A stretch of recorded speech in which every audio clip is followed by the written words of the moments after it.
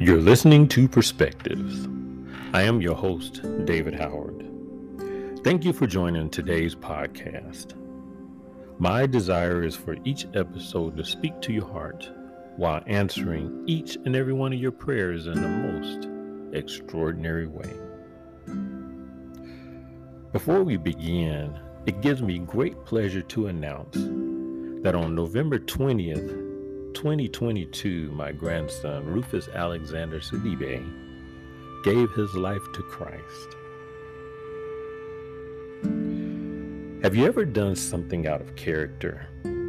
Something that catches everyone off guard and throws an otherwise predictable situation into an entirely different direction? At times it may have unplanned consequences, and others may completely change, no matter how innocent, the way we are perceived by others. I know it creates dueling conflicts in what we expect of ourselves and what others expect of us. But if we live long enough, we, each of us, will find that we routinely disappoint, become something far less than what others perceive to be perfect. However, if the objective is perfectness, as defined by humanity, I do not believe that that is a certainty or conclusive.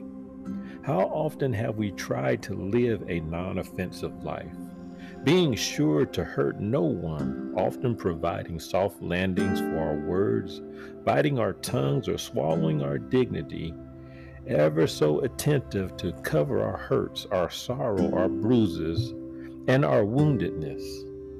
At some point after seething, no matter the gravity of our faith, it reaches a breaking point, and another side of our persona comes to surface. It is part of our inherent DNA. Now, for the sake of clarity, I am not referring to someone that is always that way every day, 24 hours a day, 7 days a week. I am referring to us, everyday people of God that are doing their absolute best to represent Christ. Today's podcast is titled, That's Not You. 2 Corinthians chapter 5 and verse 14 tells us, For the love of Christ constraineth us. What is constrain, or what is constraint? It is defined as a verb, meaning it requires active, not passive action. Merriam-Webster defines it as the force by imposed structure, restriction, or limitation, compressing or to clasp tightly, to secure by or as if by bonds, confine or to hold back by or as if by force. Each part of the definition is inclusive of how God constrains us, creating boundaries and limitations, holding us tightly and securely at times, placing us in bonds as a means for protecting us and others, and ever so often holding us back, even if it requires force. When we live within the bounds of God's constraints, it means that we know our limits. We know not to skirt too closely to those lines that may be ill-defined. It means that we understand the intricate value that He placed upon each of us in His effort to preserve us and redeem us unto Himself. It is always good and beneficial to have people in our lives that are honest and truthful with us. Those that can challenge the deeply flawed perceptions we have of ourselves and tell us exactly when we are wrong. I recall 2 such occasions in which one and many years ago, that's BC, before I came to Christ, I had a huge disagreement which festered for months, full of pretense and falsehoods. I began suddenly and immediately out of character to use the King's English. No matter the perplexing nature of my emotion, the other person immediately began to laugh, lacking any seriousness, and said, "That's not even who you are."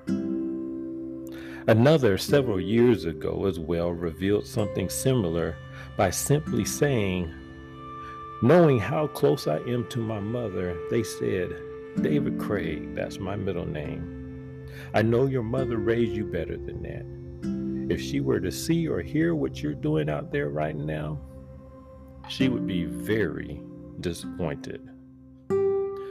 Matthew chapter 18 and verse 15 tells us, moreover, if thy brother shall trespass against thee, go and tell him his fault between thee and him alone. If he shall hear thee, thou hast gained a brother. That is how we're supposed to approach each other if someone is found in the wrong. Our faith walk is full of imperfect people, namely us. And while trying to do what is right, there are times and circumstances when we do something completely out of character. As much as we attempt to justify it, we find ourselves loosed and unbound, if only for a moment. In its immediacy, yes, of course, it feels good. But in Christ, much like an earnest friend, the Holy Spirit convicts us. It challenges us and forces us to make right those things we have wronged, putting all things for the greater good, that the glory of God be revealed.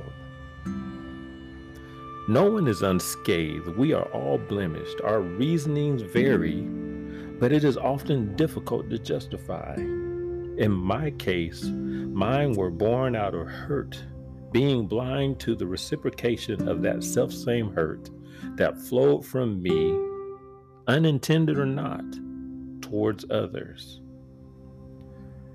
1 John chapter 4 and verse 4 says, Ye are of God, little children, and have overcome them, because greater is he that is in you than he that is in the world. We as Christians routinely struggle to constrain ourselves as the person that was meticulously and purposely tucked away, hidden from the world, suddenly reveals themselves. And while we can recover from most, there are others which harm that we've caused is so great that forgiveness appears a great distance off. Not impossible, but improbable at that immediate moment. It was uncharacteristic for Cain to slay Abel. You see, he was only a generation removed from the garden. It was out of character for Abraham to lie and proclaim to the king that Sarah was his sister. No one expected that Moses would not enter into the promised land because of what he did to the rock. King David, highly favored of God, slew an innocent man and took unto himself his wife. Solomon, in all his wisdom, took on wives and concubines that turned his heart away from God. The children of Israel began to worship other gods of their enemies. The disciples argued amongst themselves who would be the greatest, not understanding the moment of Christ's death was near at hand. Peter, in all his boldness, hid himself, and Thomas, having walked with Christ, openly doubted the truth of his resurrection.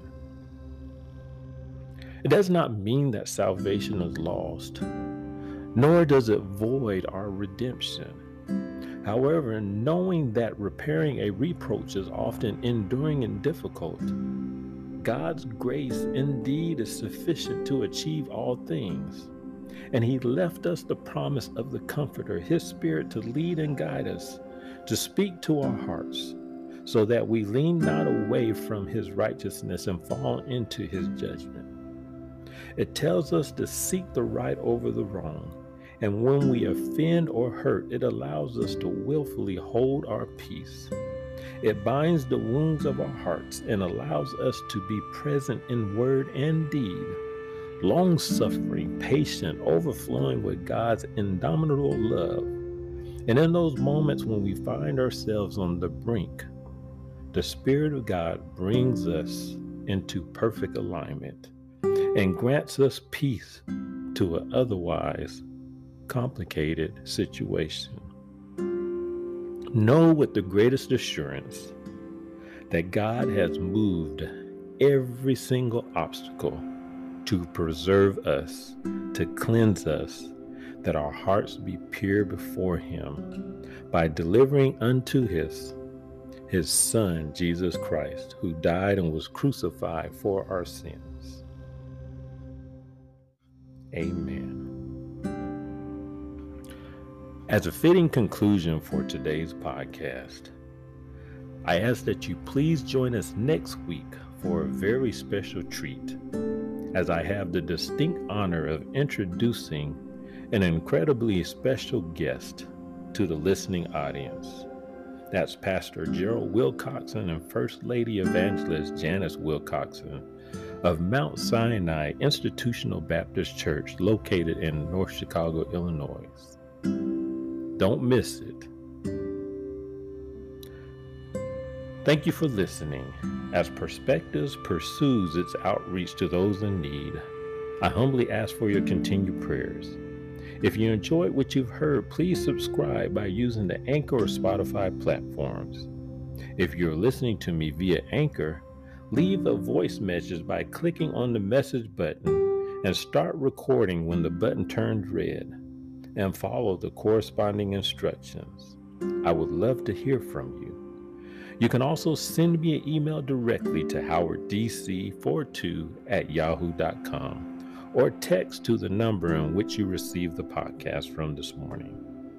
May God bless you, and may the grace of our Lord and Savior Jesus Christ be with you until we meet again.